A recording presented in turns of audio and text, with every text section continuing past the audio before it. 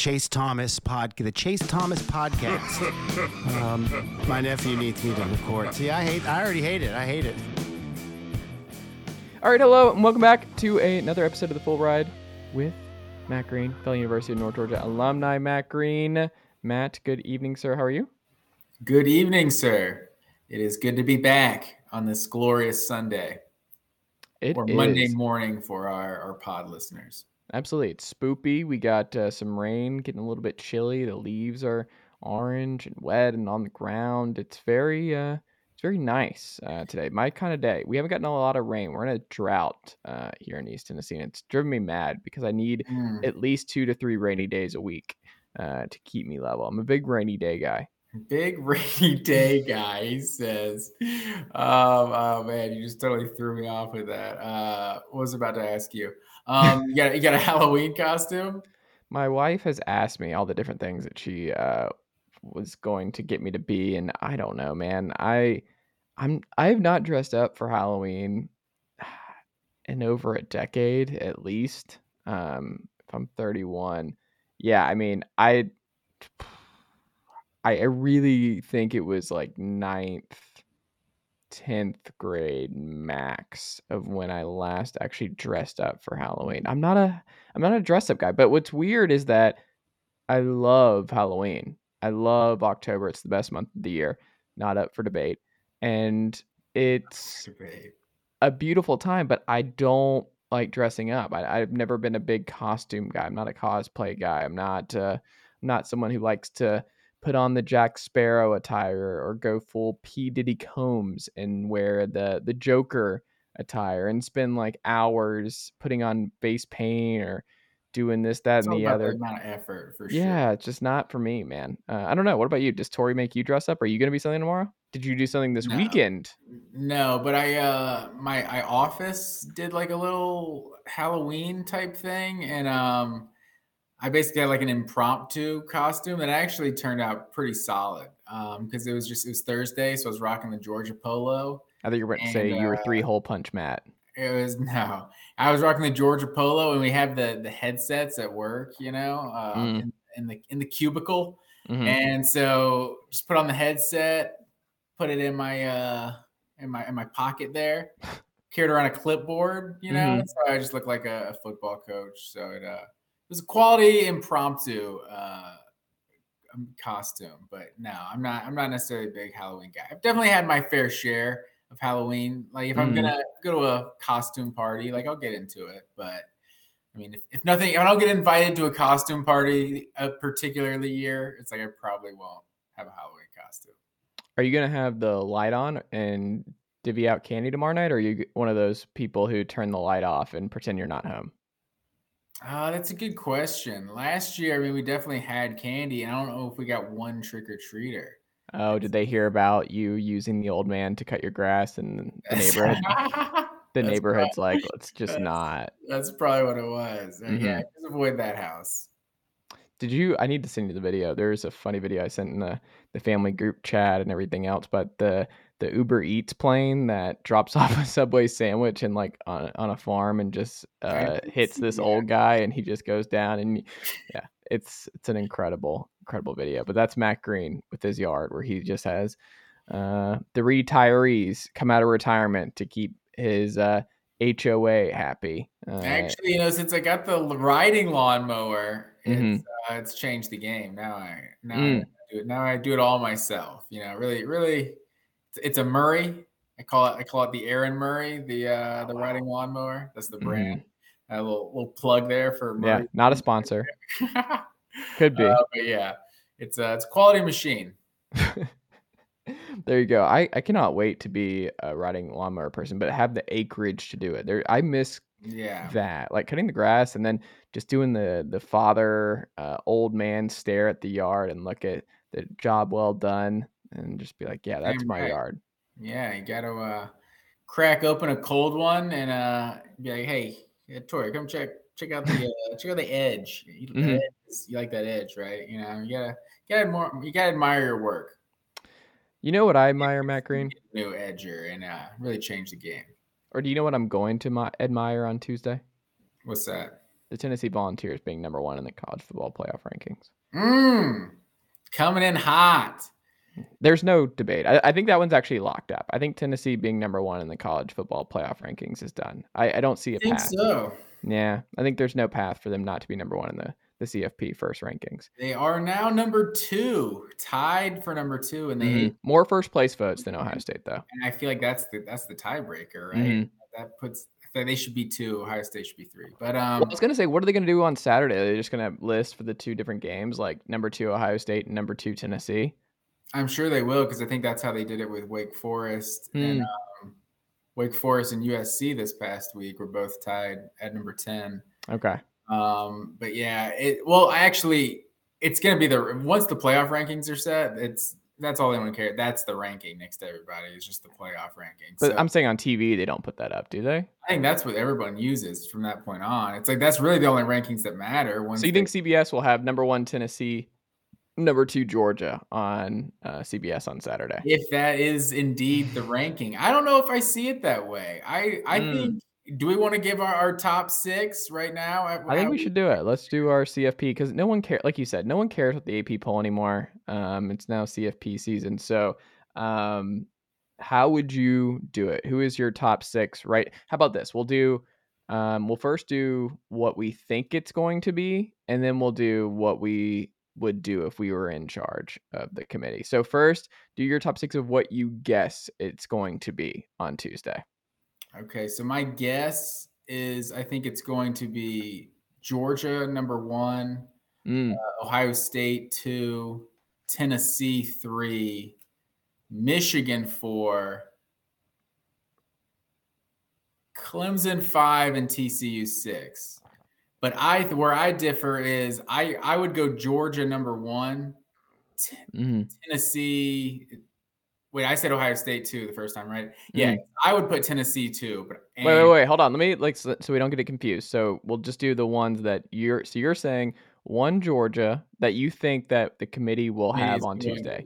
Yeah. You think it's gonna be 1 Georgia, 2 Ohio State, 3 Tennessee, 4 who? Michigan. Okay. 5 Clemson. 5 Clemson. 6 TCU. Okay. I think it's gonna be on Tuesday 1 Tennessee, 2 Georgia, 3 Ohio State, 4 Michigan. I think it's going to be 5 Clemson, and then 6 Alabama. But here's my October surprise for you guys. I could see Alabama being ahead of both Clemson and even Michigan in the first CFP. No, not Michigan, but I could definitely see them being ahead of TCU and Clemson. TCU is not going to get any love. I don't think TCU has a chance. Like Oregon, I think is going to be ahead of them. I think USC is maybe going to be ahead of them. Resume is solid. I mean, they have wins over Kansas State and Oklahoma State at this point. Like 41-31 over West Virginia. Slow starters. I just don't think there's going to be a lot of buy-in from the committee. Mean, if you have Tennessee number 1, that does change. I mean, that's obviously you view them as the best team in the country. So losing to them by 3 points on the road, you could justify them being 4 or 5 in the country. And it's Alabama. We all know it's Alabama. So yeah, I could see them being ahead of Clemson and TCU, but not Michigan, because they've been dominant. I'm not picking them. I'm just saying that's like the wild card. Is I'm ready for folks to get upset about where Bama is going to be placed, because I think Bama is going to be higher than maybe. I think you're right. I think that's a good point. I didn't have them in my top 6, but I bet you they probably will be. And then I personally would have Ohio State at 3. I just don't think the committee is going to have them that low. I could even see them being number 1. Well, do your 1 through 6 of what you would do personally. My number 1 would be Georgia.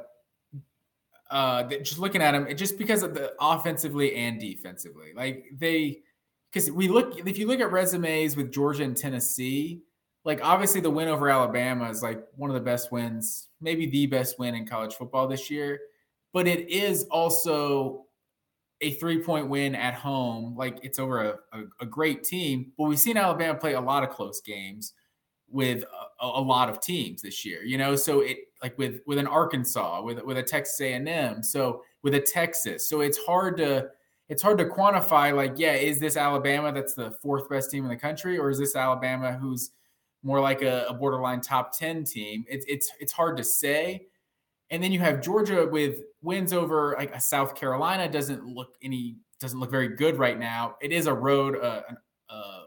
blowout win on the road, but the Oregon win, I mean, each week, like Oregon is showing they look like the best team in the Pac-12, and the way Georgia just dominated them, it's hard to say the Tennessee win over Alabama is that much better than Georgia's win over Oregon, simply because of, I mean, they won by 46 points, right? Like they just dominated this team that's scoring like 45 points a game. And then obviously Georgia, second in the country, giving up like 9 points a game right now. I think that's the biggest difference to me with Georgia and Tennessee, because Georgia's got a top 10 offense. Maybe, I mean, I think they're 8th in the country in scoring offense. I think they're even top 5 in terms of total offense per game. So like they're not right there with Tennessee, because Tennessee just has a truly just special dynamic offense, but Georgia still has a very dominant offense that we saw the turnovers, but we'll get to them, what they did this week.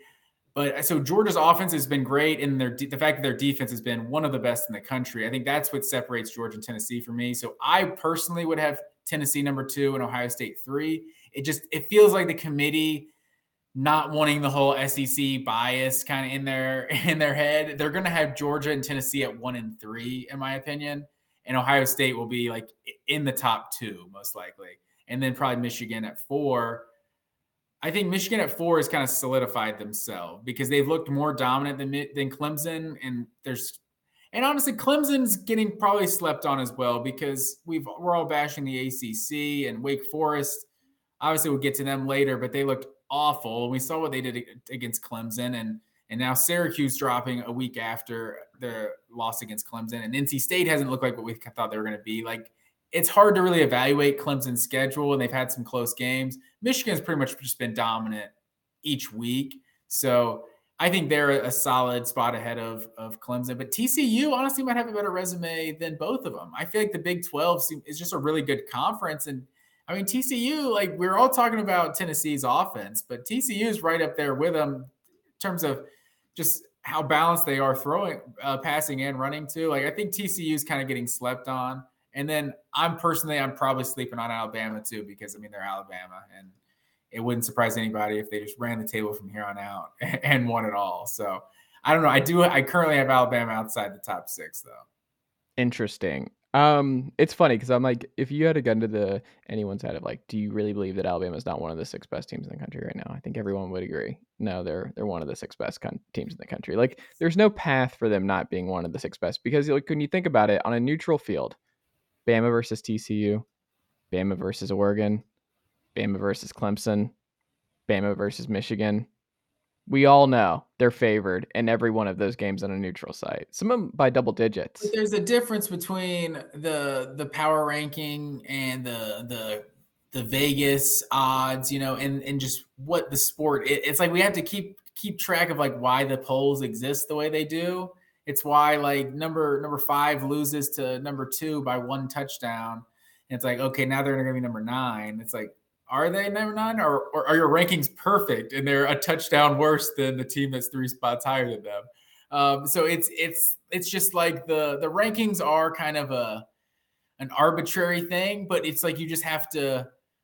This is how the rankings in college football have always. But who actually believes that Alabama is not better than Michigan and Clemson? Who actually believes that to their core? Like, they have this it's just deep in their core that they're better. No, I know what you mean, but it's very difficult. Alabama's only loss is an unbelievable 52-49 on the road, crazy number 1 offense in the country loss. And I mean, they were right there. Like, it's unbelievable the way Tennessee won that game. I think people have gone way too far the other way with Alabama. Without a doubt. And they missed the field goal right before. I mean, yeah. They could have won the game, but it's just the college football rankings. This is how they exist, and it's most. Well, what I'm saying is, this is your opportunity. These are your top 6. Like, this is your opportunity to do your top 6. Exactly. That's what I'm saying. Cause it's this combination of doing the best teams versus most deserving teams. Mm-hmm. It's like, if you go back to 2018, when there was the conversation about Georgia and Oklahoma, it's like, Alabama was just so head and shoulders the number one. They were talking about that being like the greatest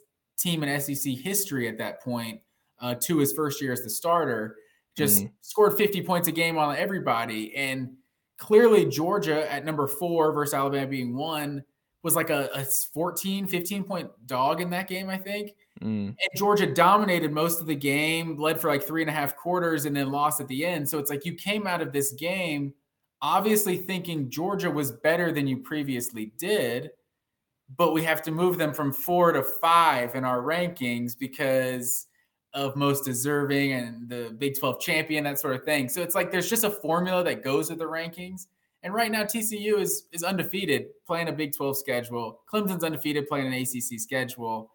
They go ahead of the team with 1 loss, I feel like, at this point. Like Alabama's still number 7, and that's the thing is Alabama, there's a perception of what Alabama is. And in 2022, they just haven't necessarily just dominated everyone they've played. They've played a lot of close games. And I don't know, I think we're all, wondering LSU coming up, Ole Miss coming up. Like those are some teams that can, both on the road, like those are some teams that could give them some problems. We've seen them on the road. So there's the perception that is Alabama and what the Vegas odds makers are going to do and what the public is how the public is going to bet on Alabama. So that like lays the lines, but it doesn't necessarily mean they deserve to be ranked higher than a team like Clemson or TCU to this point. That's fair. So you're going to like mine 1 through 6. I think it's 1 Tennessee, 2 Georgia, 3 Alabama. Oh, yes. Alabama. Wow. I'm doing my playoff, like who I think are the top 6 teams in the country right now and how I would see them based on what I've seen to this point in the year. I would do 1 Tennessee, 2 Georgia, 3 Bama, 4, you ready for this? Michigan, 5 Ohio State, 6 TCU. Clemson is not one of the 6 best teams in the country. We need to move on from this. We need to move on from the DJ Uiagalelei time. We need to move on from Clemson winning a playoff game. We have to move on from just being constricted by the Clemson aura of never losing a home game, never losing these regular season games. They just keep surviving just barely. This is not an elite football team. This is not a team that's running the college football playoff gauntlet. TCU with that offense, do we think they're not better than Clemson right now? What more does TCU have to do? I think TCU is right. Like that's the fun conversation is what that matchup looks like on a neutral side. I would like to see TCU's offense versus Clemson's defense on a neutral field. But right now I lean TCU. Yeah, if I didn't make that clear, I did have TCU 5, Clemson 6. Yeah. I struggled the most with like Michigan and Ohio State, but I am leaning Matt Green on October 31st because we're recording this now past the midnight hour.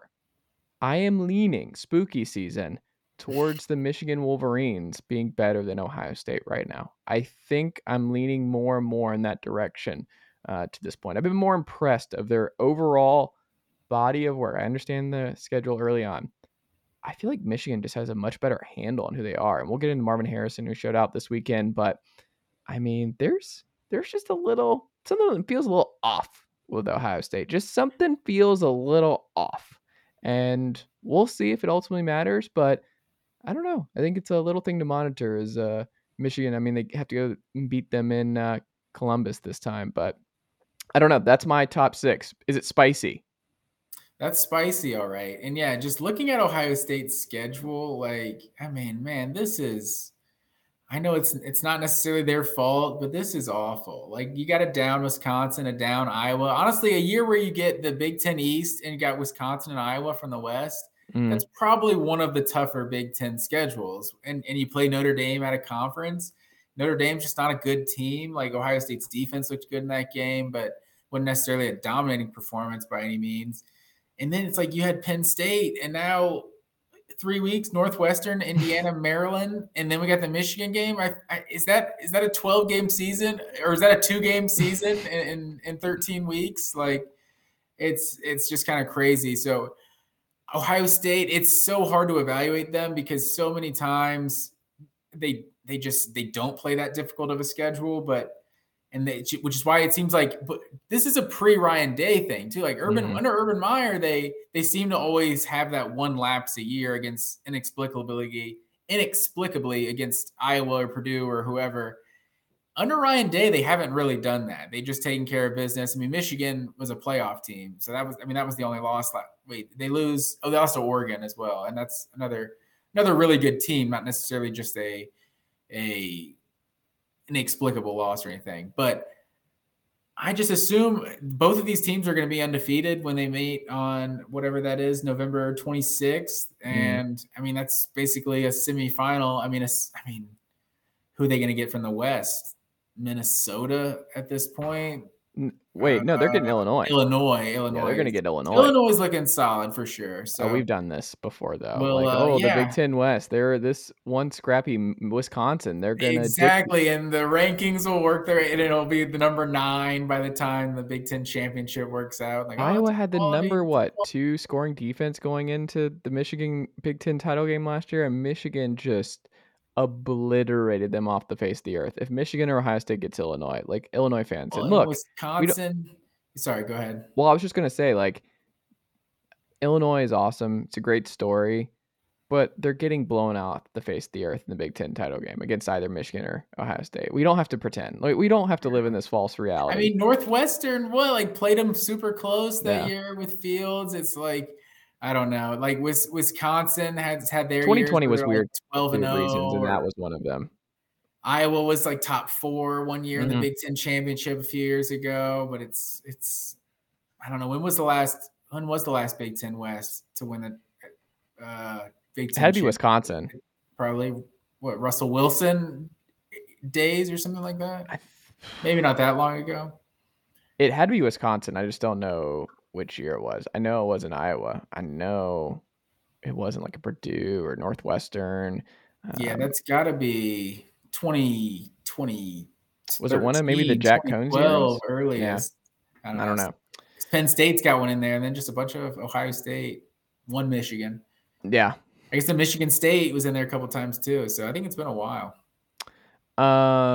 Speaking of Michigan State, 4 players suspended for that brawl in the Michigan tunnel on Saturday evening. Not a good look across the board. That was pretty jarring, Matt Green, to actually see that happened. And that was violence.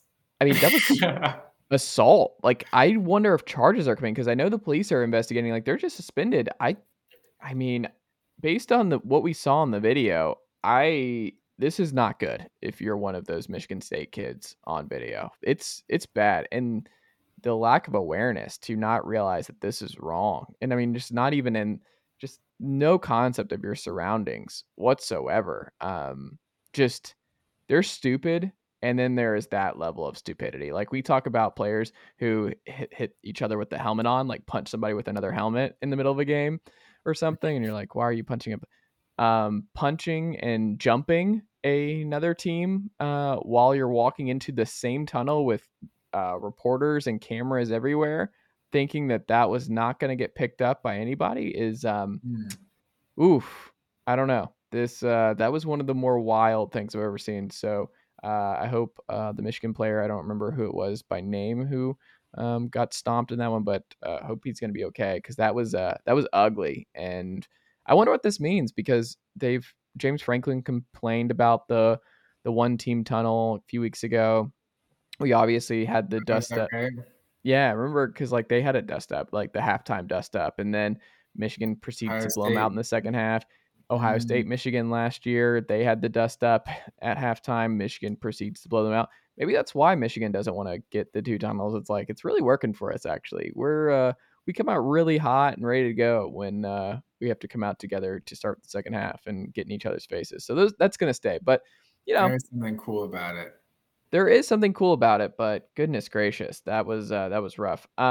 Hugh Freeze got. Have we come up with like a catchy name for it? Like the Malice at the Palace. Like, is there something at the big house? Can we come up with something? That's your assignment for the week. I'm not a headline guy. That's one of the things. If I ever get an intern to write headlines for these posts, headlines for my articles like that, I don't have that gift. I'm not good at the whole headline thing. That's not my jam, unfortunately.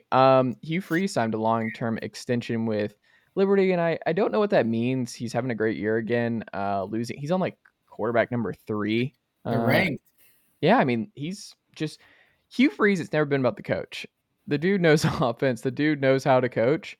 But I think if you're an Auburn fan, you're wondering. It's like I wonder what his buyout is to bring him in, because I mean that if you can't get Lane Kiffin, I think Hugh Freeze is probably your number one option. But I feel like Hugh Freeze has Auburn written all over him. right? He just seems, I don't know. He's got to start with, he's got the Alabama recipe. Like this guy knows how to beat Alabama. That's my resume. Slam it on the table. 2014, 2015 Alabama games. That's my resume, sir. I'm curious to see if he sticks around long term, because he's been on the rehab tour up there with his image and everything like that to hide away, and for everything that happened back at Ole Miss to be long and forgotten. And he just keeps winning games and keeps. I mean, he has turned Liberty into a premier G5 school on the football field. But I am curious how long he ultimately stays away, because he just doesn't strike me as someone who doesn't want to get back and play big time college football again. And we're not to say that Liberty is not big time football, but there's obviously a ceiling. And if he ever wants to win a national title, he's going to have to jump back. However, this 12-team playoff era, I think this could potentially change everything in terms of if there's playoff access from other conferences that aren't traditional Power 5 conferences, like those jobs now become more attractive than the 7th or 8th or 9th best job in the SEC, right? Like, or the 10th best job in the SEC. Like, yeah, the money might be better, but I could actually get into the playoff. I could, like create like we've seen basketball programs like the Butlers, like the Gonzagas, like you don't necessarily need to be in those big conferences to have a perennial contender. So I don't know. I think the playoff could really change. Like when we were evaluating what UCF and like Auburn were like with Gus Malzahn like a year ago. I think when it comes to like which one can make the playoff better, like it's kind of hard when you start comparing them that way. So I would have to think if the SEC comes knocking, Hugh Freeze is gonna jump ship at whatever SEC money he can get. But I don't know, like with the transfer portal and NIL and all that, like it kind of changes the game. Like he just had a first, second round talent at quarterback come through Liberty. So I don't know. We'll see what happens.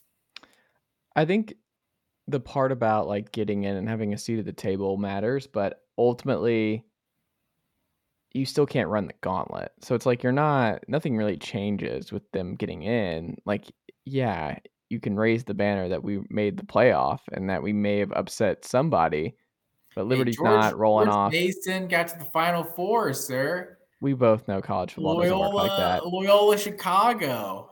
So you heard it here first. Matt Green wants Mount Union in there, or Mount Vernon. What's the FCS 3?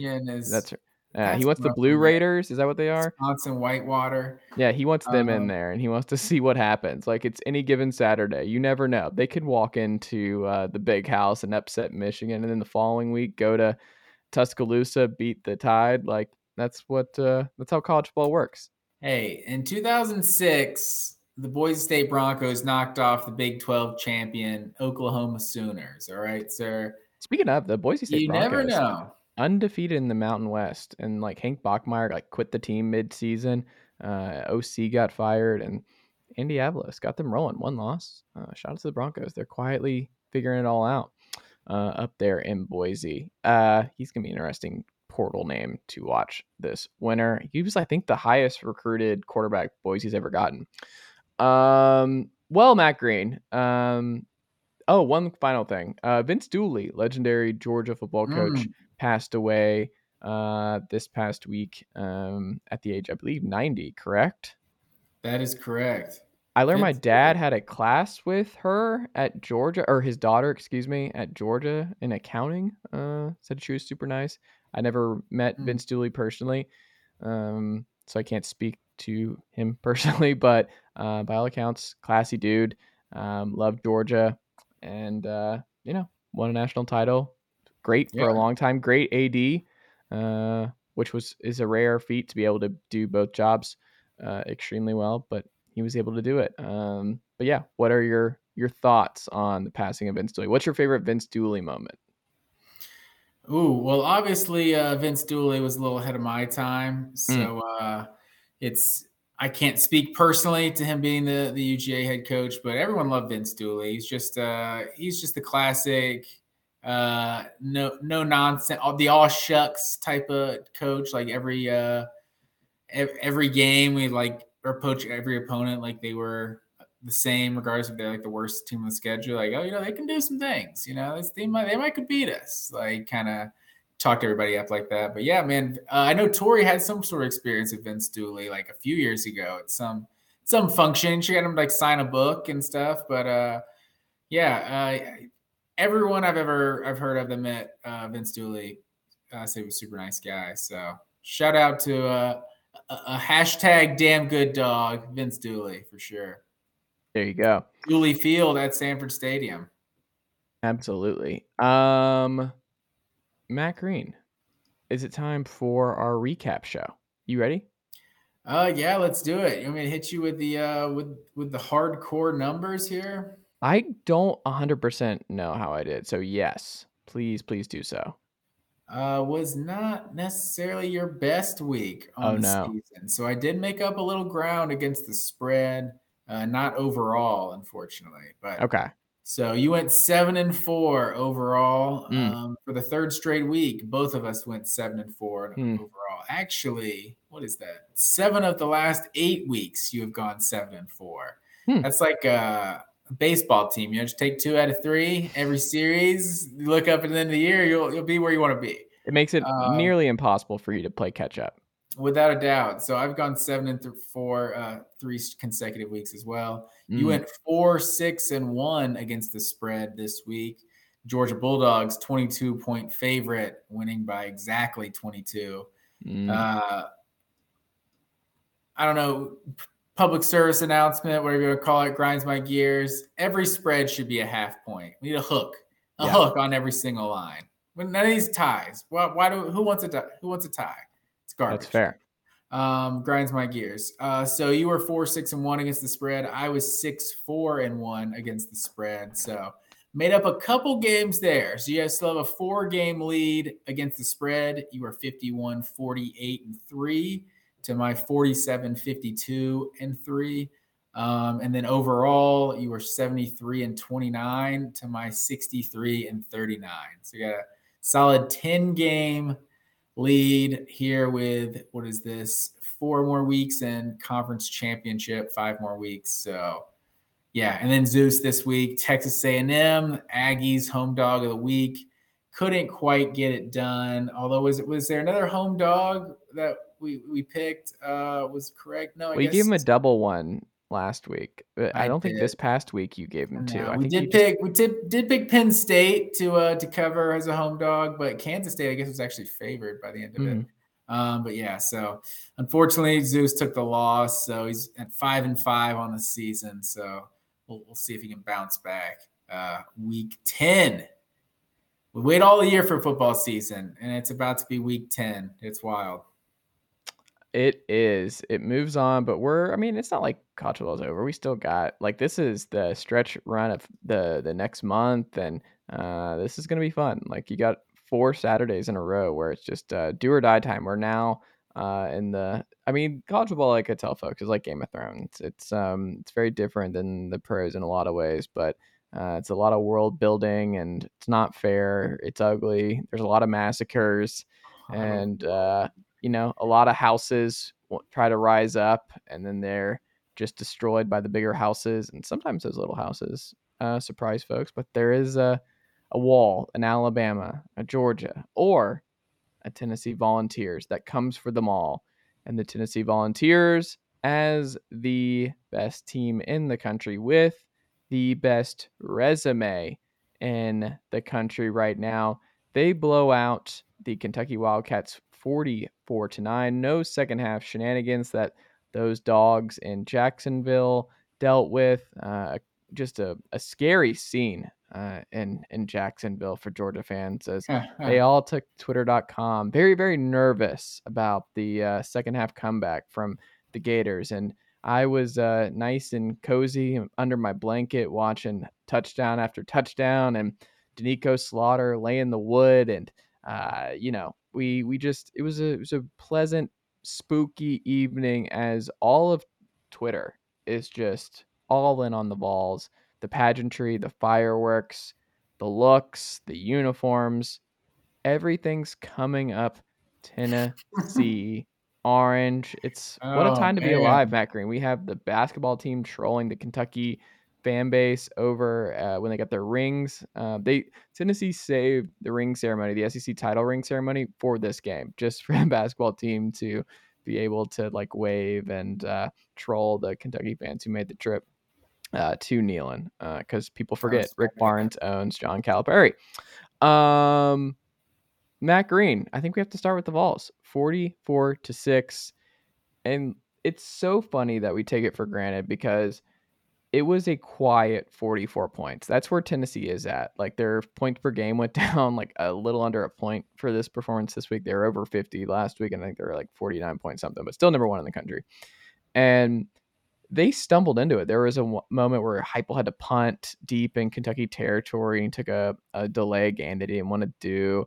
They missed a field goal badly, and Chase McGrath. It, again, like I tell folks, it's unbelievable that he hit that one against Alabama. That's just based on what we've seen, the full body of work that continues to amaze me to this day, that thing sailed through the knuckleball, sailed through the uprights. But Tennessee kind of sleptwalk on offense. Cedric Tillman was back for this one. He was not himself, obviously, not really going deep. It wasn't that kind of game for him. Brew McCoy, he's like the most quiet receiver, where he'll just have 8 catches for 97 yards or 9 catches for 130, and it doesn't feel like it in the stat sheet. But they didn't run the ball particularly well. Jalen Wright averaged 10 yards to carry, but he didn't have nearly as many carries as Jabari Small, who didn't really break anything. Hendon Hooker didn't really have any big runs. It was just Jalen Hyatt. It was still Jalen Hyatt who broke Tennessee's scoring record with, 15 now, I think, touchdowns in the year.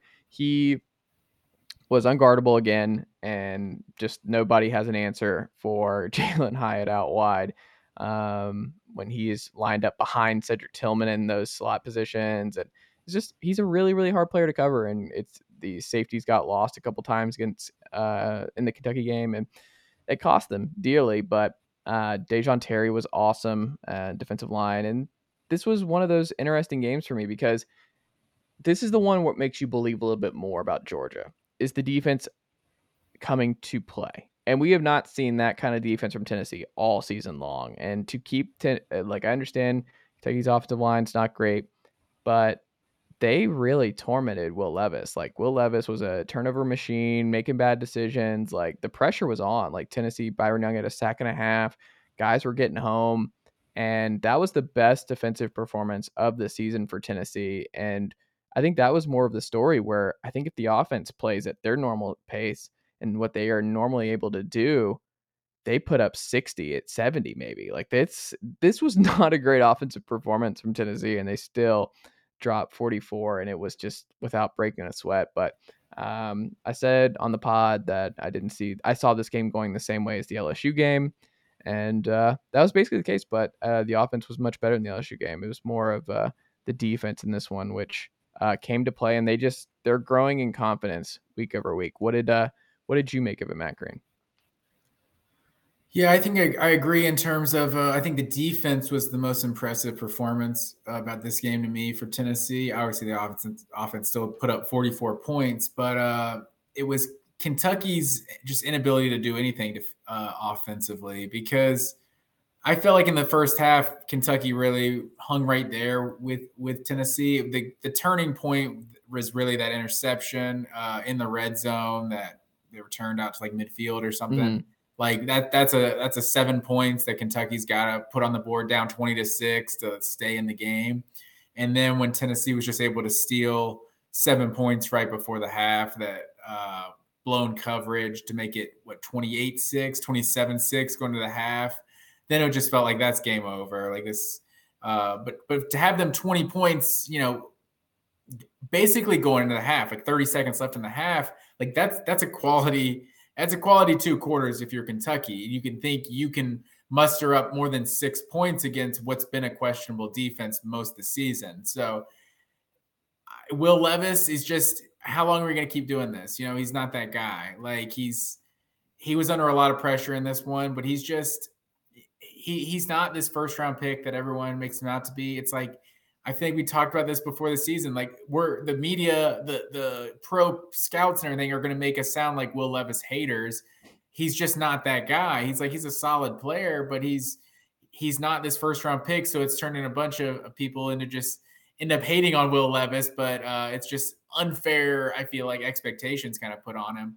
But this holding this Kentucky team, like basically the exact formula Kentucky needed to win this game was the opposite of what happened in this game. Like even Tennessee had a 15 play drive where they took 5-6 minutes of the clock. Like Kentucky, I think almost like 35 carries or so, averaging 3 yards a carry. Like they just didn't really do it. And they have to stay committed to the running game because that is their offense. And Will Levis with 3 picks, it's just, they really couldn't get anything going the last 2.5 quarters of this game.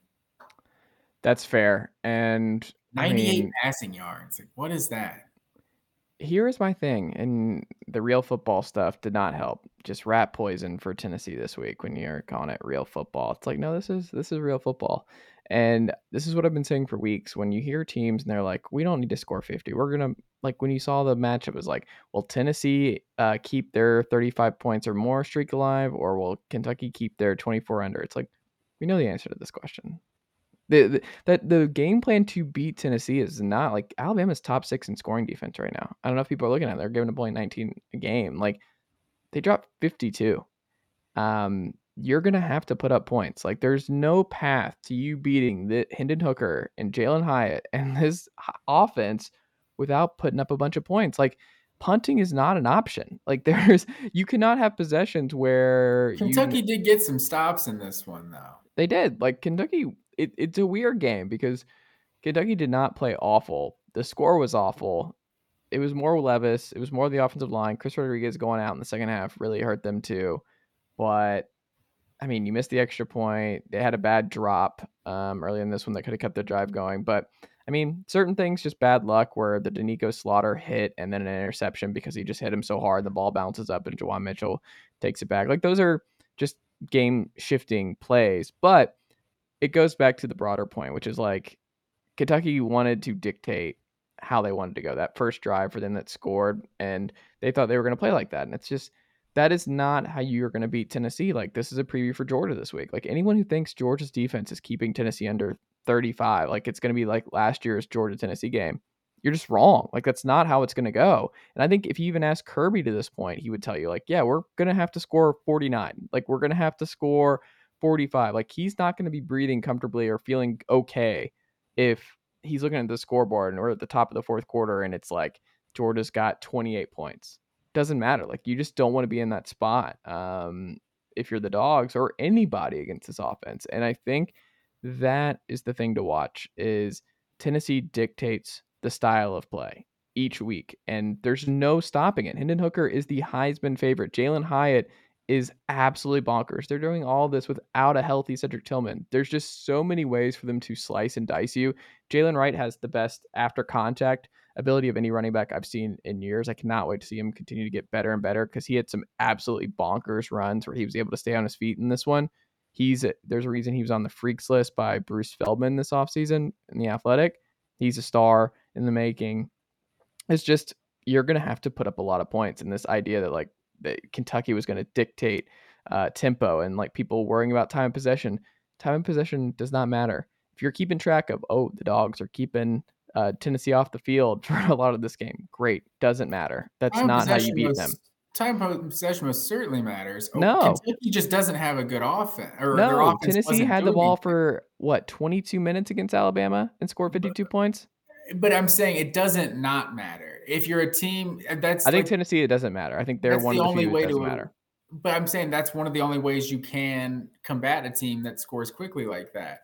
Like Kentucky just wasn't able to execute what we said their game plan had to be, which is run the ball and play good defense, get some stops, and keep the ball out of their hands. Like, but that's not what I said. I said they have to feed Berry and Brown. I said they have to go deep. They have to feed Brown, Key, like but deep. that's not realistic. Kentucky isn't going to be able to get into a shootout and stop and be able to compete with Tennessee. Like they essentially have to play their style. And I feel like someone like Georgia, who you've seen run the ball better as far as this season, obviously made explosive plays in the pass game as well, scored a lot of points offensively, but I feel like running the ball and keeping Hendon Hooker's offense off of the field, I feel like it's one of the only ways you can beat this team. I mean, their offense is that good. I would say you want them on the field. I think if you want to see Tennessee being like a struggling Tennessee team, they've been on the field too long. Like if their drives are going and they're not getting any big plays, if their time possession's high, that means they have not had the big scores. That means they have but not. Even better, if they're having to drive for 6-7 minutes on you and you're driving 6-7 minutes on them, that's what you want to do. That's an entire quarter of 2 possessions. That's what I'm saying. So I think the only way to beat a team like Tennessee is to try to keep the offense off the field. I mean, they're keep Tennessee's offense on the field. Just keep them. I mean, yeah, you have to limit the big plays because that's what they've done to everybody. Just the 50-yard gashes. I mean, I don't know how long the one to Hyatt was right there before the half, but like just 2 huge plays. I mean, I think Kentucky pretty much played a good defensive first half, and you give up 2 50-yard touchdowns, and now you've given up 27 points just like that. Tennessee's number 1 in 40-plus yard pass plays this season. They have 19 plays of 40-plus yards. They have 10 plays of 50-plus yards. The next closest is Memphis at 13. Like it's just a different animal. Tennessee is an outlier in a lot of ways, and I'm trying to find where Georgia is on this because I feel like I haven't seen a big Georgia pass play through the hour outside of like Bowers. Where is Georgia on this list? How far down? What would you guess? Oh my goodness. Okay, what would you guess? Where would you guess Georgia is on 40-plus yard passing plays?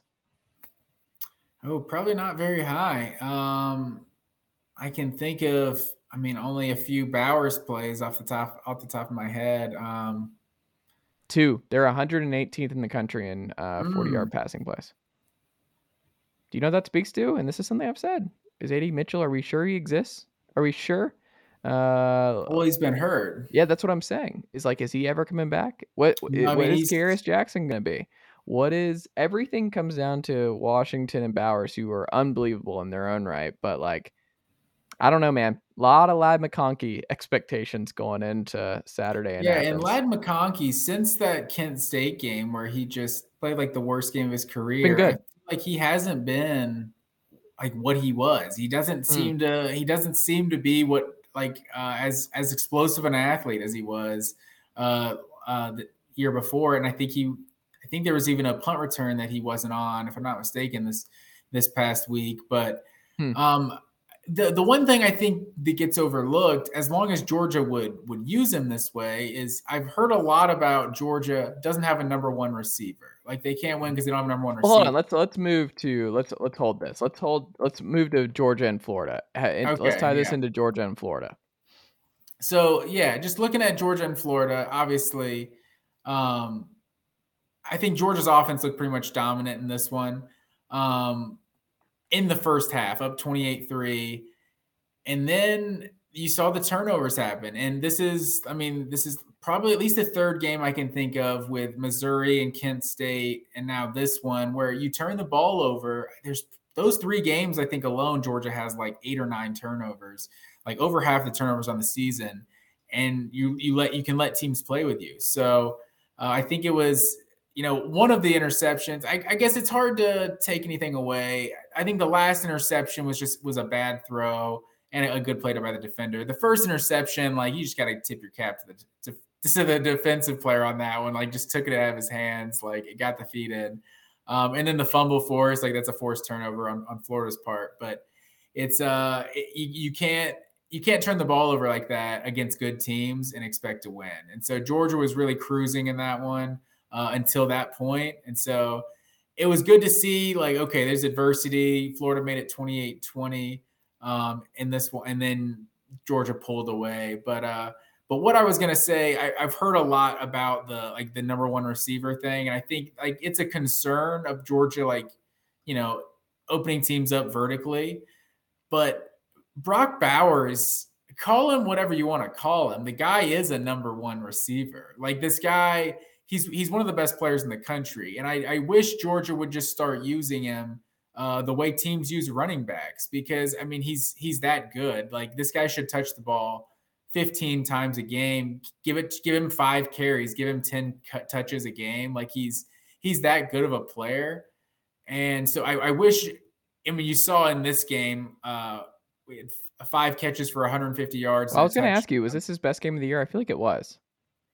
I think the South Carolina game was his best game. That's where he had the rushing touchdown, and I think like over 100 yards receiving as well. But yeah, and this was definitely a big game for him. And you're seeing Darnell Washington too. Darnell Washington, I think, might be the second best player on this offense. Like this guy, you can't really convince me that there's a tight end, a second tight end in the country that's better than Darnell Washington. Honestly, this guy is just a monster blocking. He catches basically everything that's thrown to him. He did drop one in this game. That was another thing. Stetson seemed to miss some throws, but also there were some drops by McConkey and Washington.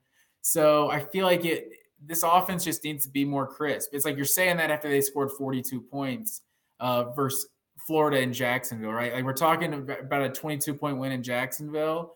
Like, I don't know. Georgia not necessarily as dominant as I kind of wanted them to look. But, I mean, that's kind of where we are with Georgia's program. The one thing the last few weeks is after struggling early in the season, I think Georgia's really hitting their stride running the ball. I think Kendall Milton, I think he's still hurt. I'm not sure if he's hurt or if he's just fallen down the depth chart that far. But I think he's basically 4th on the depth chart at this point. And you're seeing, I think you saw when the game was in balance, I thought it was really interesting. I feel like it was a lot of Kenny McIntosh. He seemed like the head and shoulders number one guy getting all of the carries until the second half. You saw more of Dejon Edwards and then Branson Robinson kind of closing it out in that like Elijah Holyfield role, like fourth quarter, just come in and start running hard and throwing people down. But yeah, not really the same size though. Not really the same. I feel like they're probably similar. They're probably same height. Branson Robinson's probably got like another 20, 30 pounds on him. He's that I would say more like 40. If Dejon Edwards is not a no, thick I dude. was saying Branson Robinson compared to Holyfield. Okay, Branson Robinson. I thought you were saying Dejon Edwards. Okay. Yeah. Oh, yeah. Branson Robinson, he's a stud. But yeah, Edwards with over 100 yards and 2 touchdowns. McIntosh with 90 yards, 2 touchdowns. So yeah, I think they still clearly need AD Mitchell back, and it was unfortunate because I felt like Georgia's receiving core coming into the year was really deep with like solid receivers, but there wasn't one that was nearly as good as AD Mitchell. And if he was going to miss some time, that might throw off the passing game. You've at least seen some of the tight ends step up, but you can tell Georgia does need a guy out wide, I think, to stretch defenses, and AD Mitchell was that. And so I'm hopeful he can be back for the Tennessee game.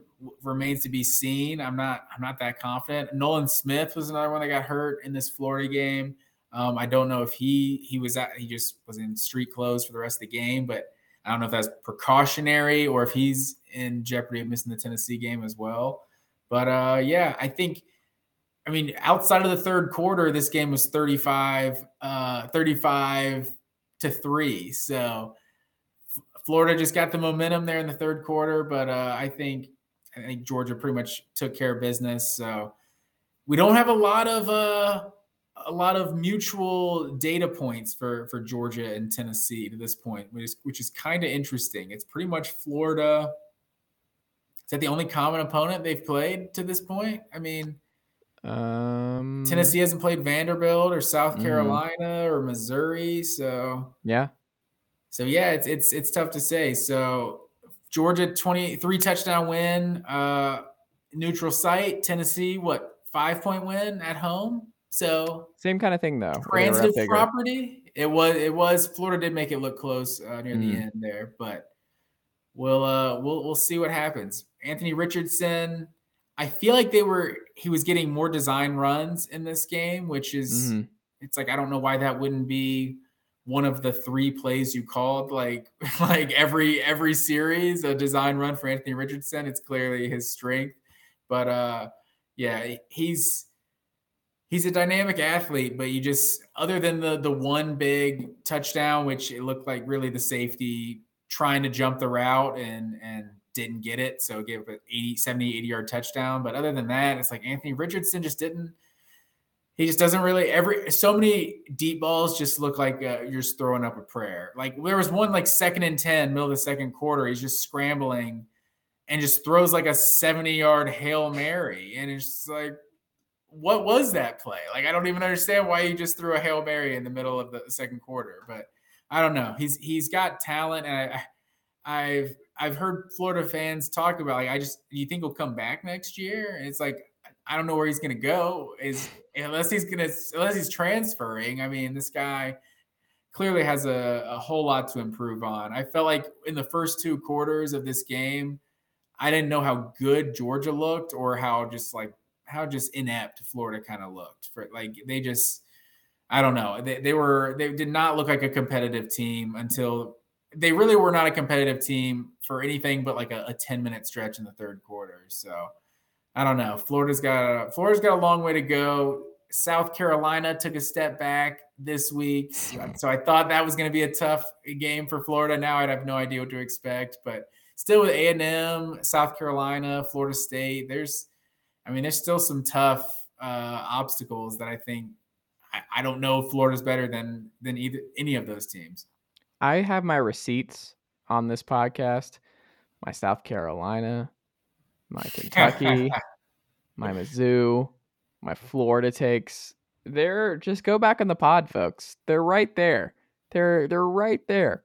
It's just man, just not in the same ballpark as Tennessee, Georgia. It's a different game. But like you said, I don't even care about the data points that much. I wonder the other subtle part of this game, I thought, and it's interesting you didn't really mention this part, was Stetson throwing 2 picks. Stetson could have thrown more for folks who watch this game. He struggled, I would say, more than I've seen Stetson. And I'm pro Stetson on this podcast. So Georgia fans, don't come after me for this. I've said, and Matt Green, you can attest to this, that Stetson and Hendon have been the best 2 quarterbacks in the SEC this year. And especially going into the year, and just the efficiency stuff and everything else, like they both deserve a lot of respect and all that. I just think it's not the best time for him to look the way he's looking right now. If I'm a Georgia fan, you're like, this is not the time when it's just one of those things where I think Stetson, and it's not his fault, where if Brock is not there or Darnell Washington's not there and guys are not open, because like you said, Ladd is not who he's been, no AD Mitchell, he needs to throw people open. And it seems like that's not him right now. That's not what's happening. But because Georgia is so good running the football, they had over 235 yards. I think they ran 6.8 yards per carry or something. It's Florida. They have a multitude of backs that they can throw at you. The thing is, Tennessee has a top 10 rush defense in the country. We'll see what happens there. But I think for Georgia to beat Tennessee next Saturday, I think those picks cannot happen. Like what we saw where you got yourself in a hole. Will Levis, those couple picks against Tennessee will bury you. That will bury you against this Tennessee team because of just you can't throw away offensive possessions like that against the Vols. You just can't. And I'm curious what they clean up or what they learned from Florida to kind of get ready for this and get Stetson's head right. I don't know. Like, what did you see? Do you think Stetson had a sneaky bad game in this one? I felt like some of the first half struggles, I kind of put more on some of the drops from the receivers because I feel like there was a couple what could have been some big plays offensively. Obviously, I mean, kind of got lucky with and then the one pick in the first half too was really a perfect throw he made to Dominic Blaylock and a pretty nice like back shoulder catch Dominic Blaylock made. And then the defender kind of flipped over him and took the ball at the same time. Like that was a kind of an incredible catch, but or incredible interception. But I felt like in the second half he did seem to miss some throws and just some throws that he just needs to be making. Like you said, with Tennessee, this being like potential number 1 versus number 2 matchup, like college game day, like game of the year. Like you want to see a Georgia offense a little more crisp than what it was. And Can I give you a Stetson Florida stat for you? Does it feel like this? I'm going to see if you'll guess this. If this sounds right to you, based on what you've seen from Stetson, the full Florida experience. His career stats against UF. I think I know what you're going to say, but yeah, go ahead. 34 of 73 for 47% completion percentage, 555 passing yards, 4 TDs, and 5 picks, 2 wins and 1 loss.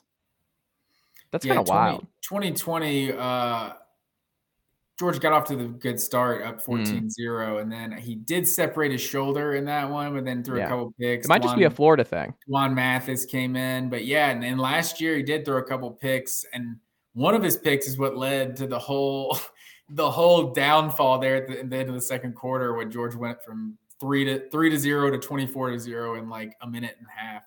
But yeah, he definitely didn't play his best at in the cocktail party, but 2 wins, that's what quarterbacks are pretty much measured on. So especially a Georgia quarterback winning in Jacksonville, you can't really beat that. But yeah. Well, let me just say, like, if Stetson has 2 picks against Tennessee on Saturday, Georgia is not winning this football game. Like, let me just go ahead and pin that, like, Georgia fans. Just get ready. Like that, he cannot have that. He just can't.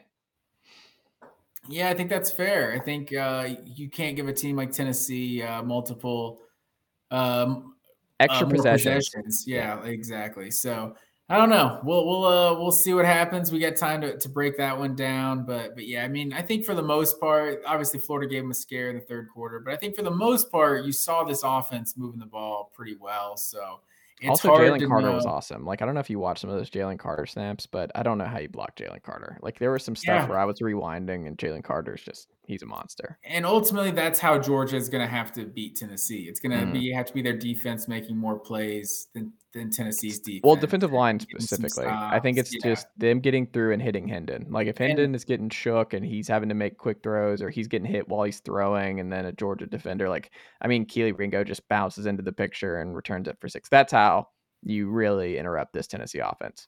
Yeah, without a doubt. And I think they had 3 sacks in this one. They were last in the SEC in sacks coming in to this one. But I can't remember where I saw the stat in terms of pressure generated without blitzing. They're top 5 nationally. And so I think that goes a long way to potentially defending Tennessee's ridiculous offense. It's just...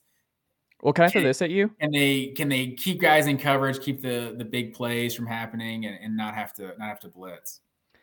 I heard Staples on his show today. He said that, and I thought this was interesting because I was wondering, like, I was galaxy braining it of like, do you want, if you're a Tennessee fan or a Georgia fan, do you want to drop this game on Saturday, avoid the SEC title game, and just go in and take your chances on 11-1 to make the playoff? And what he said was something I hadn't really considered, but I guess when you really consider both resumes, Tennessee wins, even if they lose, and obviously you take care of business against South Carolina, Missouri, and Vanderbilt. But like, even if you lose to Alabama in the SEC title game, you're making the playoff. Like, if you beat Bama and Georgia in the regular season and you take care of business the rest of the way and you finish the regular season 12-0, you're in the playoff. Like, it's done. The SEC team that finished 12-0 in the regular season is making the college football playoff, which I hadn't considered. Without a doubt, because if they beat Georgia, like Georgia's not getting in ahead of Tennessee. Yeah, it can't happen. So it's like this idea that it's better to not make the play. Like, the only way that the loser of this game doesn't get or can get to the playoff is if it's Tennessee, obviously, because they have that win over Alabama. But but their entire season hinges on Georgia also beating Alabama. Because if Alabama beats Georgia, well, then you're just kind of fucked. You're not getting three. You're not getting 3 SEC teams in. Like, as cool of an idea as that might be. Even though we don't even really want that, honestly. We want to see if the best of the SEC versus the best of other conferences. Like, especially if we've seen these Tennessee matchups with both of these teams. But we're a long way from that. So I think if Georgia wins we can get to we still got a whole week to get to Georgia. So yeah, we can I don't know, whatever the last thing you were gonna say. No, that's good. We're chomping at the bit to talk Georgia, Tennessee. Yeah, without a doubt. A I pod think, as far as I pod know, divided.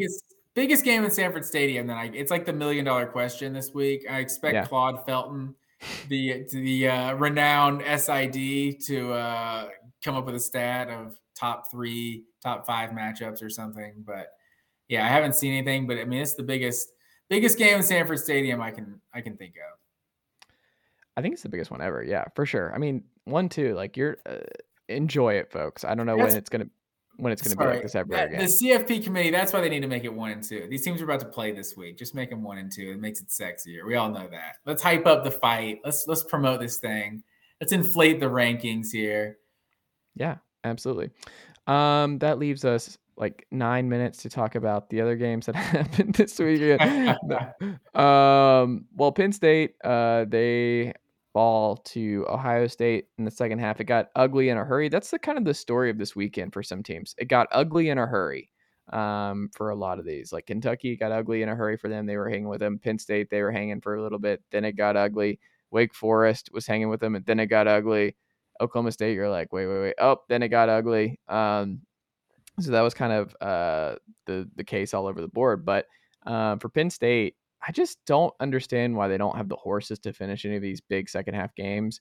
Alex Kirshner, Split Zone Duo, tweeted, quote, "It gets way, way, way, way worse than Sean Clifford, but I think it's a fair criticism of Franklin that he's been on Penn State administration to give him more so they can be like Ohio State. And at the same time, he makes this QB decision for this many years, and it works out like this." I mean, Penn State led 21-16 with 9:26 to play, Matt Green. And then Ohio State scored 4 touchdowns down the stretch. Like, that's just, it's a gut punch, man, if you're a Penn State fan, because you just feel so stinking close.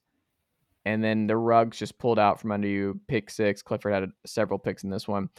I thought the biggest takeaway is Marvin Harrison Jr. might be the best receiver in the country. So he's just when Jackson Smith and Jigba is right, like I don't know what you're doing with these guys. Like they're just whoever their number 1 receiver is just the best receiver in the country. Like 5 years running, it's just insane. But Penn State, usually if you hold Ohio State to 16 points for 3 quarters, you have a really good shot of winning this football game. The final score does not match how this game went, but I just feel like if I'm a Penn State fan, I'm gutted. What did you make of it, Matt Green?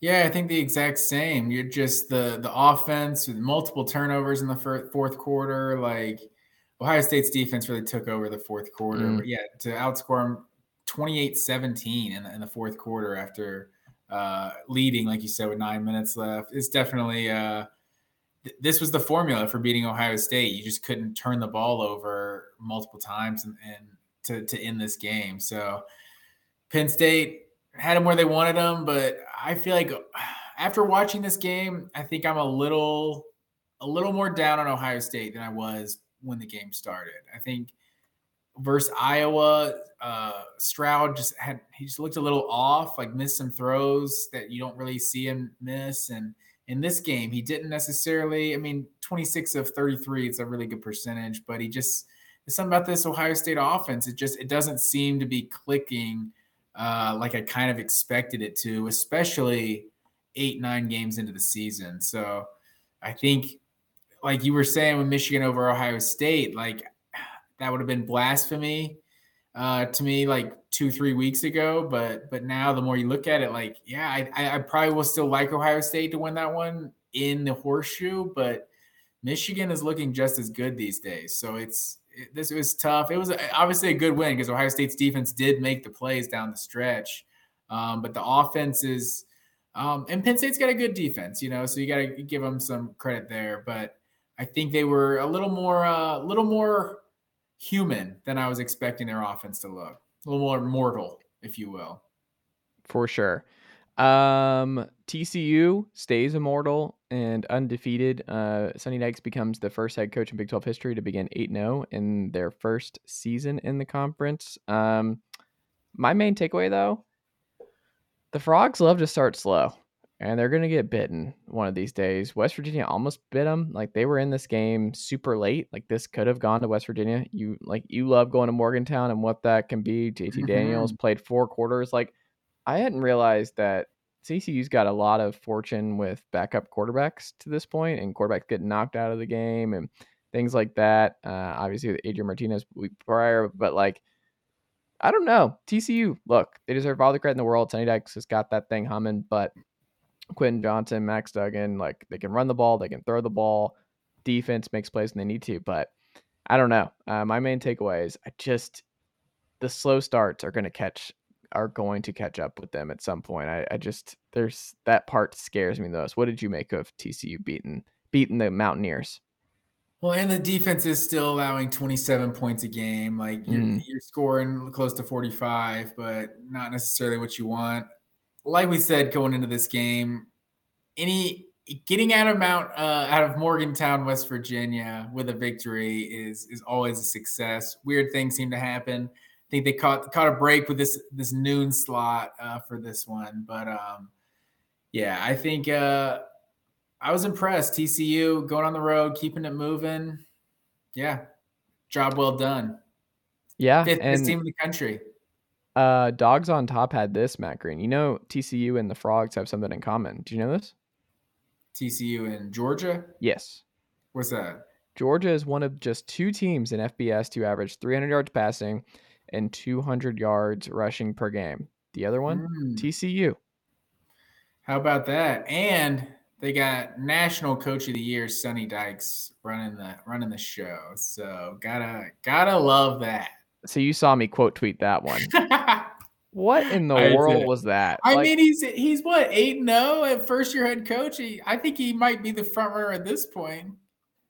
I'm gonna curse. This is gonna pit. It's 12. It's 1 o'clock. We'll I'm about see. to curse. I'm about to curse. There's a long season. If they run the table, if Tennessee wins the conference, Hype will be National Coach of the Year. Get the fuck out of here. If they go 11-1 and their only losses to Georgia, Heupel is still the runaway Coach of the Year. What are we talking about? Sonny Dykes is in year 1, man. If their only loss is to freaking Georgia, who might win the national, TCU has no losses though. Tennessee has no losses. What's Shane Beamer's record? That's the better question. What are you doing to me, Matt Green? Do you want me to self-combust on this podcast? No, get out of here with this. No. Coach of the Year. That's a big award for you. What do you want him to do? Average 59 a game? What do you want him to do? Beat Alabama twice? I'm just saying, man. If TCU wins the Big 12, who saw that coming? Where were they preseason? It's the Big 12. It's Division I football. Oh my goodness. That was some quote. The runaway. It's the runaway part for me, Matt Green. It's the runaway favorite for me, where I don't know what Josh Heupel did to these voters and what, like, for them to just treat him with no respect in back-to-back seasons at Tennessee, co-coach of the year, newcomer of the year with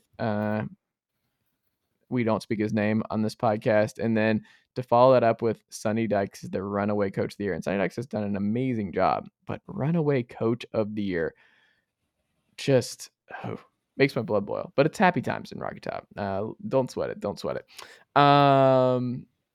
Matt Green, the Syracuse Orangemen, now on a losing skid. They fall at home to the Notre Dame Fighting Irish, who offensive explosion. This was probably the biggest surprise of the weekend for me. We should mention Garrett Trader injured coming in, and he just did not look right. That offense wasn't moving. He was struggling. He didn't play the second half. They got blown out, 41 points for Notre Dame, which was bonkers. But you look at the stats, 9 completions total for Drew Pine, barely over 100 yards. Like Michael Mayer did some stuff, but they didn't even really run the ball all that well. Just some bad turnovers by Syracuse. But ultimately, I don't know. I don't know what to do with this, because the storyline coming out of this was like, oh, Notre Dame Clemson just got a lot more interesting. And I look at this and I was like, what Drew Pine are y'all watching? Like, what I get that they nice win on the road at Q's, but I didn't see that much more to feel great about Notre Dame. Am I crazy? Did you have that same feeling, or do you have a different feeling on Notre Dame at this point? No, it's hard for me to get too excited about Notre Dame. I mean, like you said, Drew Pine, 116 yards passing. Like, that's it felt like it was going to be like this. Felt just with the way Clemson or Syracuse lost that Clemson game, it just felt so demoralizing. I said going in, I felt like it was going to be a letdown, and then I didn't pick Notre Dame. I ended up picking Syracuse, and that's what it felt like. Just Syracuse, just I don't know, they did not look good in this game. But I mean, you got to give credit to Notre Dame for running all over them. What has been a really good Syracuse defense to this point, but they just didn't look like the same team that played against Clemson a week ago. So yeah, I mean, big win obviously from Notre Dame, but I was not impressed with Syracuse this week. No. Someone else I was not impressed with, Mr. Deckers, quarterback. This is I don't know how you did this stat of the week, Matt Green. He threw the ball against Oklahoma 57 times and averaged 3 yards per attempt. I don't know how that happened. I don't know what's going on with the Iowa State Cyclone offense, but the ghost of Seneca Wallace rolling over in his grave watching this offense week over week. I can't confidently say that Seneca Wallace is still alive, but he's still alive. Seneca's still out there. Yeah. Yeah. Not even the Oklahoma defense could solve this Iowa State offense's problems. Like, I mean, almost everyone in the Big 12 has been hanging half 100 on Oklahoma. So to see them do nothing, turn the ball over several times, yeah, not a good performance. Iowa State looks really bad, honestly, and Matt Campbell. I don't know. Interesting where this team's gone since 2019, 2020. Yeah, Matt Campbell's not going anywhere is what I'm going to go with that one. He's kind of locked in there for a little bit for this rebuild. This kind of year is not looking great. He's going to give Kirk Ferentz a call. He's like, hey, how do you do it, man? How do you and he's going to tell him how to just enjoy life in Iowa for a while. Kansas State with probably, I mean, I said Notre Dame surprised me the most. I guess probably it's not the result because Kansas State's a fantastic football team, but to shut out Oklahoma State at home in the Little Apple, Kansas State obliterates the Cowboys with their backup, Will Howard. Matt Green, what happened here? Like Mike Gundy said after the game, quote, "We got our butt kicked today, got out coached, and they made more plays than us. What we need to do is come up with a plan for things we did wrong, coaching-wise, and in concept-wise, and player-wise. That will be more of a boost for us than anything." So everything's wrong. Like that statement was like, oh. Other than that, things are going great in Stillwater. Without a doubt. Yeah. 35-0 at the half. Kansas State they ran all over Oklahoma State. And we just obviously this defense has been getting torched by everybody all year, but at least the offense has been scoring and making it fun. Like, man, Kansas State just absolutely put the shackles on the Cowboys. Will Howard, that's my helmet sticker of the week. Oh, also Brock Bowers, forgot to say that one earlier. But yeah, Will Howard, 21 of 37, 296 yards, 4 touchdowns, no picks. Deuce Vaughn, over $150 on the ground. Like, Kansas State, man, this Big 12, it's looking real interesting. We got Oklahoma State and Kansas State, I think both tied at 4-2 in the conference. No, that was Oklahoma State's second loss in the conference. Yes. So I can tell you what the standings look like. But yeah, Big 12 is getting real interesting. I think you might be seeing a TCU Kansas State rematch. I think that's possible. I thought this was a funny tweet from Jay Olsen62. Oklahoma and Texas leaves Big 12. Oklahoma State, we the big boys now. Purple teams, no. Hey, but don't count out the Texas Longhorns, sir. No one will give up on the Texas Longhorns. Also, that was kind of a joke, but in all seriousness, my Baylor Bears, sir. Don't sleep on the Baylor Bears right now. They're still 3-2 in the conference. They got at Oklahoma this week, Kansas State the following week, TCU the following week, at Texas the week after that. So we'll learn a lot about the Baylor Bears over the next 4 weeks, playing the preseason 2 best teams in the Big 12 and the current 2 best teams in the Big 12 in the final 4 weeks. Fox College Football also said this. the last AP top 10 team with a 40-plus point shutout loss was when number 11 Cal defeated number 10 Syracuse 43-0 in 1968. Whew. Wow. You just don't see stuff like this. Like, it was just a bonkers result. So yeah, I was thinking, what was it? The playoffs. The year Giants went to the Super Bowl, played the Ravens. That 2000, 2001. Kerry Collins versus Trent Dilfer. Yeah, Kerry Collins. They beat somebody 41-0. Maybe was it the Rams at that time? I can't remember, but I remember being front of Sports Illustrated 41-0. It was you don't see 40-point shutouts that often. Are you a Jeremy Shockey guy? Tiki Barber, Jason Sehorn at corner, Michael Jason Strahan. Sehorn. Gotta love some Jason Sehorn. Without a doubt. Who Tiki Barber was definitely on that team, right? Yeah. 2001. Man, that's Jeremy that's Shockey, probably what's his name? Amani Toomer. Monty Toomer is definitely on that team. That's a good. Maybe Ike Hilliard might be on that team. Yeah, that's before Jeremy Shockey though, because he was probably still at Miami. Like 01, 2000 to 01, because he was on that 01 Miami team for sure. But yeah, Plaxico Burress would have been on the Steelers probably 2000. 2001. He wasn't there. I know. Yeah, he wasn't there yet. But Amani Toomer, that's a good pull right there, sir.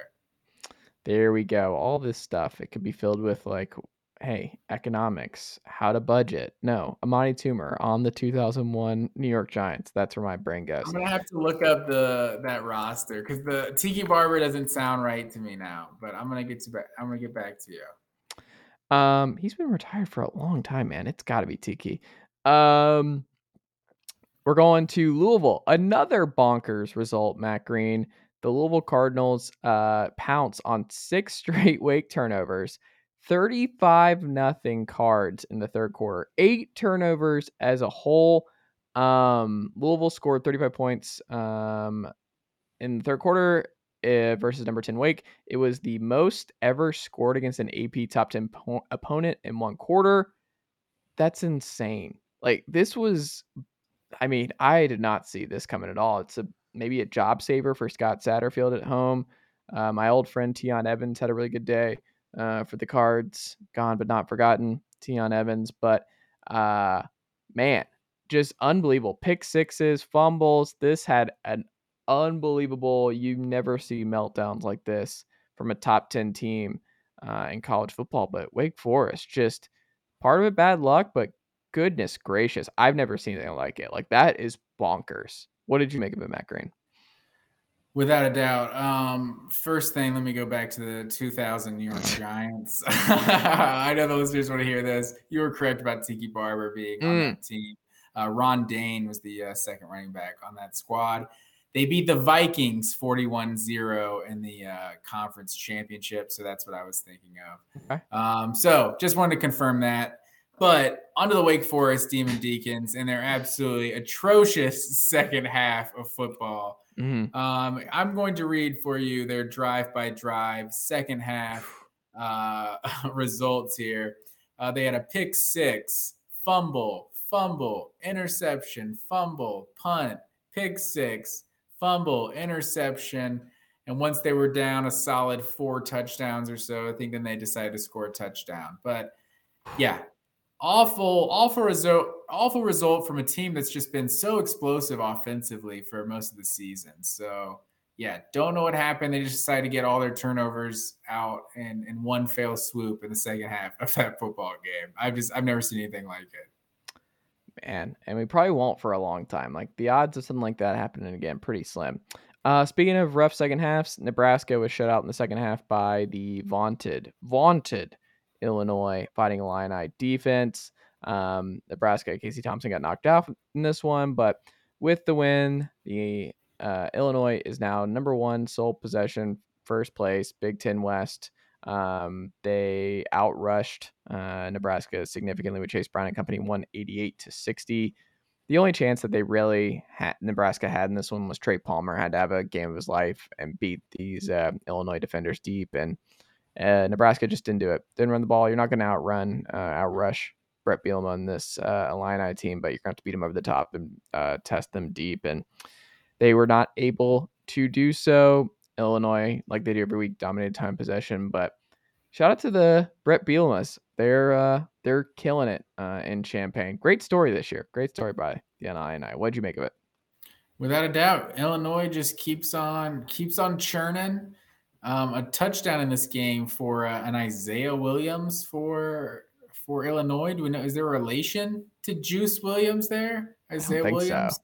I don't know, but yeah. So this is a good performance for Illinois. Just keep the thing moving, and they're in second place, and they've beaten, or they're in first place, and they've beaten Minnesota and Purdue already, right? If they play both of them, so yes. they're wait, no, Purdue, they still do have to play Purdue. Oh, they do. But Purdue's out. They have a couple losses now. I don't think they're going to make up some ground. I mean, Purdue is what? They're 3-2 in the conference. So Purdue's right there. this Illinois team just looks better than Purdue, I think, right now. I think whereas that game is at home for Illinois. So we'll see. Whisper something, Illinois fans, don't get mad at me. Purdue, Ohio State would be a better Big Ten title game than Illinois, Ohio State. Can I say that? Yeah, probably. Ohio State, Illinois gives you some of those Tennessee, Kentucky vibes. Yeah.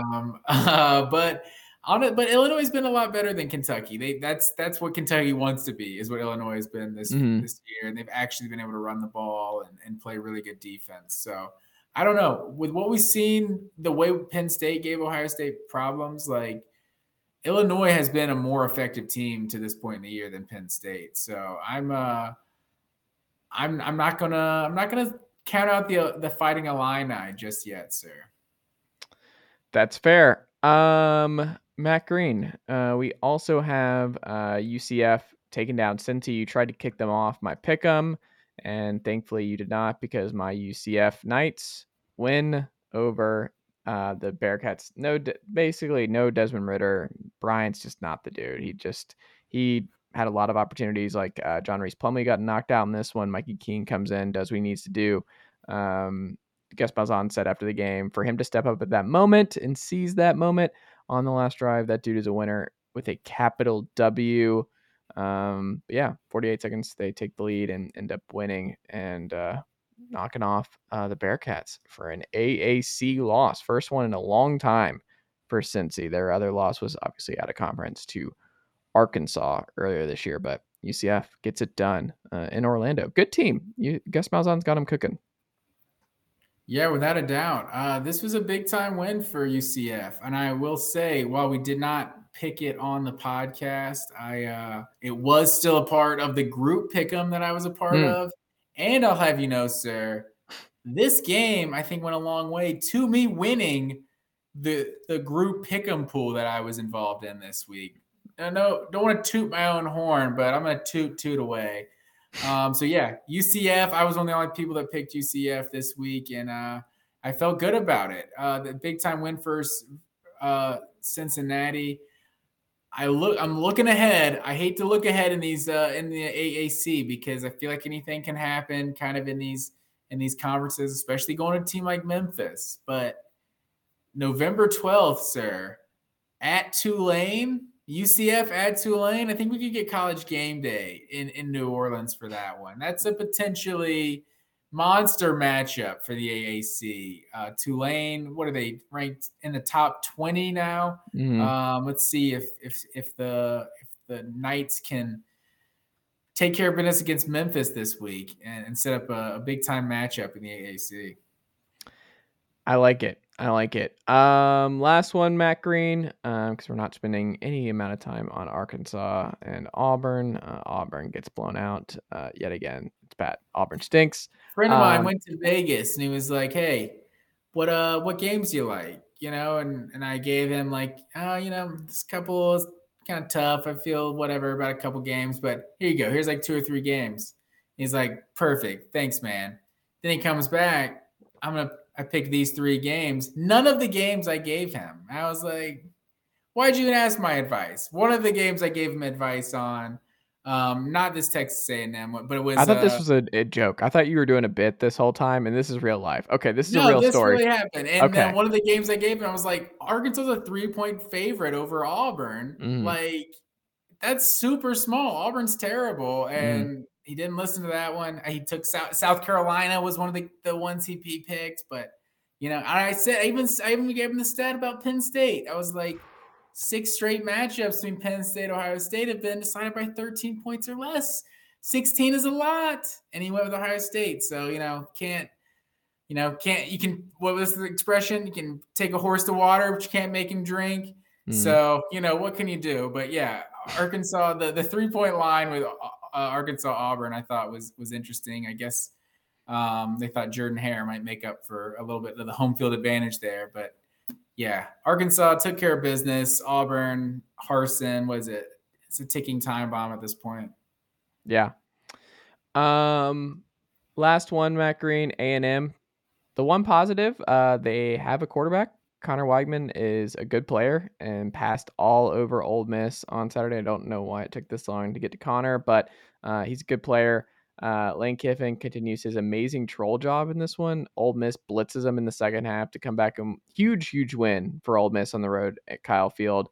Kiffin told the SEC Network after the game, I don't know, maybe Jimbo has a Joker outfit for me as to what Halloween costume he was going to wear this year. Kiffin was seen shouting at that Texas A&M player and let me just, as a Tennessee guy and as someone who experienced the Tennessee Ole Miss game last year, Kiffin, who I'm pro Kiffin on this podcast, everyone knows this, for him to get really upset about the faking of injuries by Texas A&M in this one was just a little too much. That's a bridge too far where we can replay the Ole Miss faking of injuries of last year in Knoxville with the mustard and golf balls. We can revisit it if we need to, but that's where I draw the line on Lane Kiffin's antics. But big win.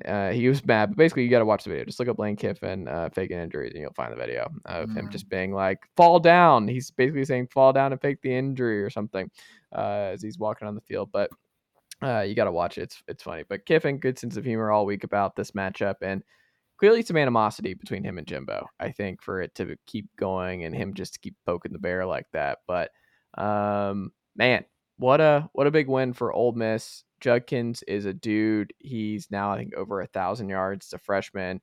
We thought coming into the year that it was going to be Zach Evans, former 5-star kid, as you know, Georgia legend, Zach Evans. And it's not. It's Judkins, who is just fantastic.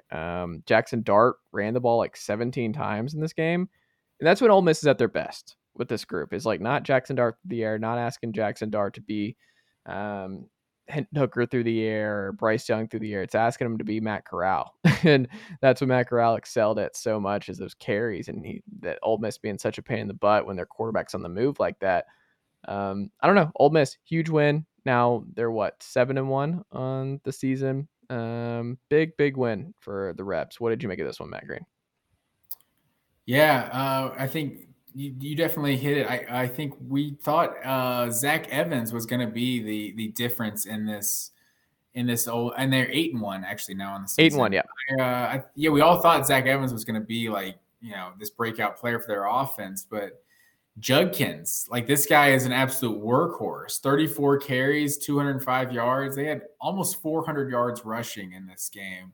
I felt like Jackson Dart's legs, were the difference in this game. He was making a lot of plays, but Zach Evans is also still there. And so as the third option or so in this offense, he's a real X factor. It's like he's had some durability issues this year, but this Ole Miss offense it's just got a real quick strike ability, and I'm excited for when they play Alabama in a couple weeks. I think that's good. They're gonna give them some problems, but A&M, like you said with Connor Weigman, I thought it feels like they found their quarterback now. Like we can start to go from here. It's if our coach is this QB whisperer and this offensive guru, I would have liked to think he would have found him before the ninth game of the season, so maybe that's a whole other conversation. But yeah, A&M had a shot in this one, but ultimately they couldn't get enough stops. And Ole Miss just, if you're going to average 6 yards a carry, like you're going to run for 400 yards, like you're going to win a lot of games that way. Well, that's all I've got, Matt Green. Anything you would like to as we wrap up here on our week? What is this, week 10 recap show? Week 9 recap show? This was week 9. We got week 10 coming up. Man, any other game you wanted to touch on real quick before we wrap up? No, that's all I got, sir. This is going to be a great week for the podcast. Georgia, Tennessee. This is what this podcast is built for. So I'm excited for Wednesday night. This should be a lot of fun.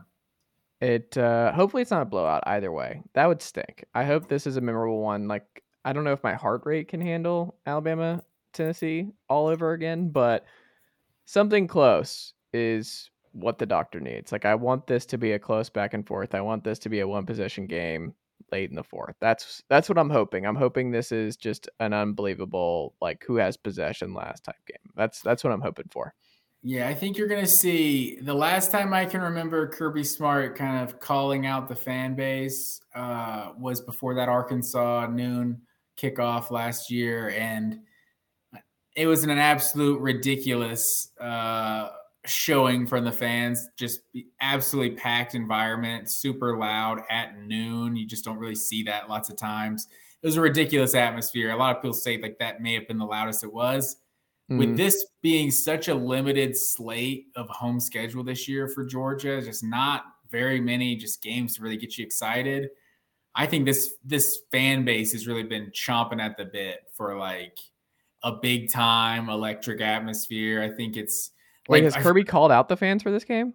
He said something about like if you can talk on Sunday, then you weren't yelling loud enough on Saturday or something like that. Like some sort of quote like that. So he's trying to excite the fans, get them in just getting to be loud, man. It's going to be a big one for sure. So I'm Kirby excited. Smart 2026 Tennessee DC. Who says no? If he wants that atmosphere, look no further than Neyland Stadium. Look no further. I don't even know how to respond to that. Georgia Sanford Stadium is a very loud atmosphere, sir. And if you didn't know, after Saturday in Sanford Stadium, you are sure to find out. And a lot of Georgia fans complaining about the no night games. It's become a storyline. I think it would be the first defending national champion to potentially not have a home night game since Michigan in '98. After the 97 season. Are y'all not going to have one all year? Unless the Georgia Tech game is a night game, then no, there won't be a home night game the entire season. However, this 3:30 slate, first weekend of November, day game to start with, night game, third, fourth quarter. This is what SEC football was built on, people. So it's going to be an incredible atmosphere. I'm excited for it. But you'll also be on. It's just the home didn't work out. Like you'll be probably at night for Mississippi State. You'll probably be at night against Kentucky too. Those right? Could both be at night. Yeah, and the Missouri was at night. Yeah. So yeah, I mean, there's been a couple of night games, but they just haven't been at home. Of Unfortunately, a home night game. Yeah, I think the home night game gets people going. For sure. But it is kind of annoying. I will say, as someone who just did it this weekend, waiting around all day when you've got like you want to watch the other games and you're taking notes, but it's still kind of frustrating that you're like, okay, I'm ready for this game to start. I'm ready to start my night. As a fan, I definitely prefer that 3:30 slot. Yeah, 3:30 is clutch. That's the one you want. The noon games get you going, get you prepped. Little preliminary fights, and then you don't want to wait around all day. Get your 3:30 in. Get home at a reasonable time if you went somewhere to watch the game. So yeah, it's give me the 3:30 slot all day. I'm curious to see what ESPN does once they own all the SEC rights. If the 3:30 slot is still the prime number one slot. It should be. It's just the best. Like, yeah, no, it should be. I hope that's what they do, but we'll see. I mean, they still value the 7:00 spot too. That's like the second best game of the week, so that's probably what they would stick with, is what I would assume. All right, Matt Green. Well, that's all I've got, my friend. Recap or preview show coming up Wednesday, just a couple days. Week 10, everything on the line. Georgia, Tennessee. Only one team can win. It's not the NFL. Somebody has to walk out of Athens as the victor. Yes, you got your hand raised. Also, low-key storyline, we're all talking about the SEC East being decided on Saturday, but not many talking about the SEC West potentially being decided on Saturday with Alabama LSU. That's a big one. I mean, Bama's got some big time games down the stretch. So like Bama's not a lock for the SEC title or the SEC West title. You still got at LSU and at Ole Miss, right? Aren't those both on the road? Yeah, those are the next 2 weeks, both on the road. So it'll be interesting. Man, that'd be something. Hey, maybe my dream of Lane Kiffin versus Tennessee in the SEC title game this fall or this winter is not. You don't want that though. I absolutely want that. The Cleveland, Chicago World Series. It was like, the Cubs, they're here, but it's like, well, yeah, it's also been like 70 years since the Indians won it. They're also trying to break some curses. We want to go ahead and beat them. You want to beat the Yankees, you know. You want to beat the juggernaut to win. I absolutely do not want Alabama twice. That is not something I want. That's one fair. Iota. That's when you already beat Alabama, so you don't necessarily beat the crap out of LSU. So if it's LSU, bring it on. Like absolutely, bring LSU. So from that perspective, Ole Miss, Tennessee would be that's the best SEC matchup that has Tennessee in it, so that we don't see a rematch. But I guess Georgia, Alabama, Georgia, LSU, or Georgia, Ole Miss for that matter. No rematches there. There you go. Matt Green, always a pleasure, my friend, and I'll talk to you soon. Yes, sir.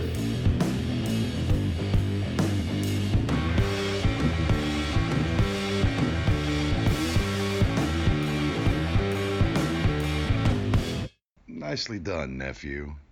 Chase Thomas Podcast. Hell yeah.